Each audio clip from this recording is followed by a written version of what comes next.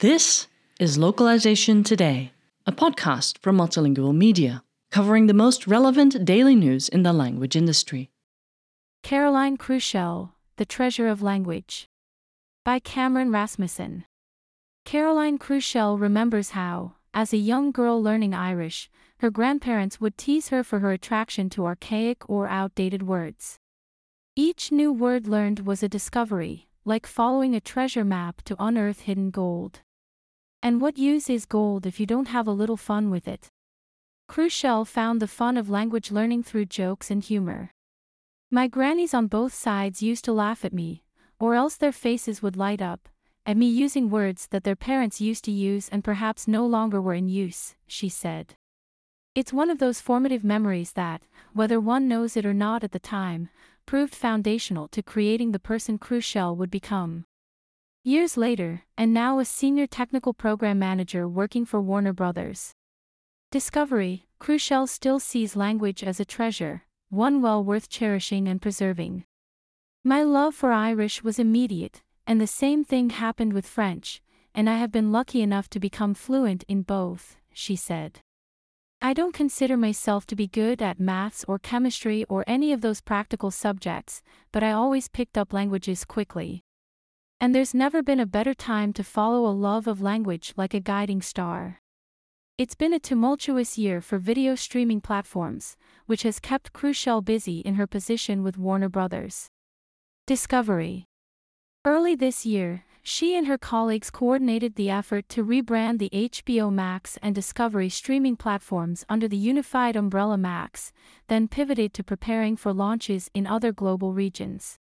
It all unfolded in a lively time for the entertainment industry, as labor strikes, technological development, and shifting consumer demands create an uncertain future for Hollywood. What is certain, from Crushell's perspective, is that language workers will always be essential in presenting the stories that shape us. Nowadays, there is a lot of talk about AI in localization, but to me personally, when you are operating on a huge scale, with different teams, using different workflows and ways of handling localization, it's a luxury to get to a place where you can use AI seamlessly and at scale, Crushell said. I think that we have great features in terms of project management and machine translation. But what about all the messiness that comes before that, and all of the human intervention that is needed? It's the bright red question mark at the heart of the latest technological revolution, one coincidentally looming over both the language and entertainment industries. To what extent can present and future technologies replicate the creativity and insight of the human touch? For Crushell, she sees the artistry and human decision-making in localization and translation as an irreplaceable element, and one machines may struggle to replicate, at least in the short term. And that's to say nothing of the managerial requirements.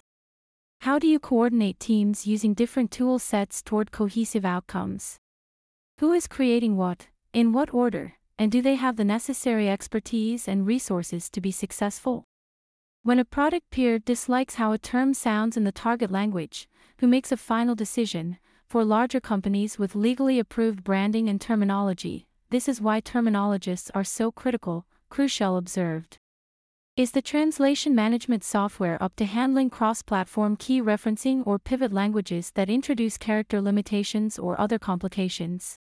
I guess what I am trying to say is that we have lots of fancy features related to project management and to machine translation, but it's the nitty-gritty before that where I see the gaps, and that human intervention will be needed for the foreseeable future, Crushell said. That's especially essential when dealing with a corporate project as sprawling and complicated as launching a streaming platform in multiple regions. Warner Brothers Discovery completed the rebranding and launch of Max in late May in the US, and work immediately pivoted to launching in other regions. For Crushell, it's a true pleasure to work each day in languages, one of her life's true passions. But every so often, something truly special comes along. Such was the case when the critically acclaimed film The Quiet Girl, filmed primarily in the Irish language, was hosted on the Max platform released in 2022. Likewise, Crushell's partner, Ryan Lincoln, acted in an Irish language series called Kin. Crushell hopes these projects are an overture toward more Irish language art in the future, both on the Max platform and elsewhere. The Irish language is so intriguing and such a descriptive language, with many words related to another world or something beyond the scope of our reality, she said. Lomas grain, for instance, means the inspiration you get from the sun, an experience we all have likely had but perhaps lacked an elegant phrase to describe. And Irish Times travel writer Mansion Megan cites another memorable example. Caithnan means a speck of dust, a snowflake, a subatomic particle, and a minuscule smidge of butter, or anything tiny that gets into the eye and irritates it, he said. But, most evocatively of all, it also means the goosebumps you feel in moments when you contemplate how everything is interrelated and how tiny we are in relation to the whole, like that feeling when you realize, or, maybe, remember, that we are all one, all unified. But all that beauty is in danger of disappearing if the language isn't passed on and supported through artistic and journalistic works. According to Crushell, there are approximately 70,000 native speakers of Irish remaining, and if a 2007 academic study proves accurate, it will be dead as a community language by 2027. The work we do in languages is so important, and at times, we might not even realize that we are helping to keep a language alive, Crushell said. But the good news is that there's reason to feel hopeful for the future of the Irish language. When Irish became a full official language in the European Union in January 2022, this spearheaded a campaign to get more people learning Irish and provoked more funding for language learning to be made available by the Irish government, Crushell said. Back in 2018, there were around 20 Irish language translators in the European Union. Today there are more than 200. The upshot, to put in the Irish language itself, is I lama nandao in ada and chumhacht, or, power rests in the hands of the people. A similar passion for Crushell is the preservation of regional accents and dialects, both of which add yet more layers and variety to the already rich world of languages. Indeed, regional linguistic signifiers like accents and dialects were something people often tried to lose, worried anything perceived as lower class or unfashionable would impede their lives and careers. To get a job in the media in Ireland, especially going back to the 50s, 60s, or 70s, you needed to lose any regional accent that you had and sound almost British, Crushell said. This is sometimes referred to as the BBC influence on Irish media. Even today, any voiceovers on the radio or TV for ads for financial products or cars sound more British or American than they do Irish.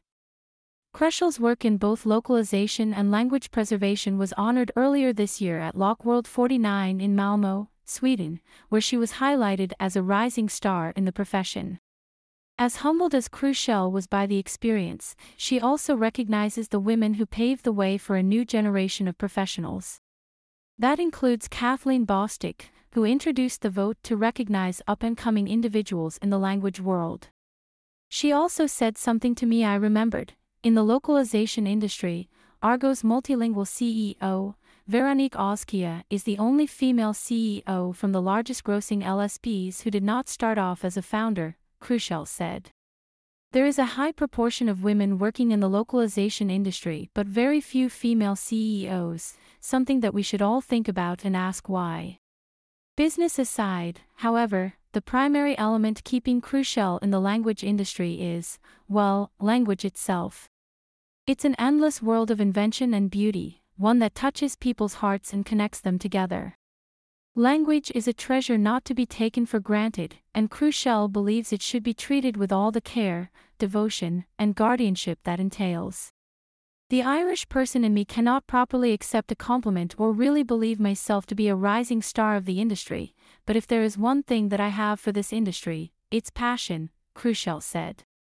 The work we do in languages is so important, and I am proud to be a part of that. This article was originally published on Multilingual Magazine October 2023. Thank you for listening to Localization Today. To subscribe to Multilingual Magazine, go to multilingual.com/subscribe.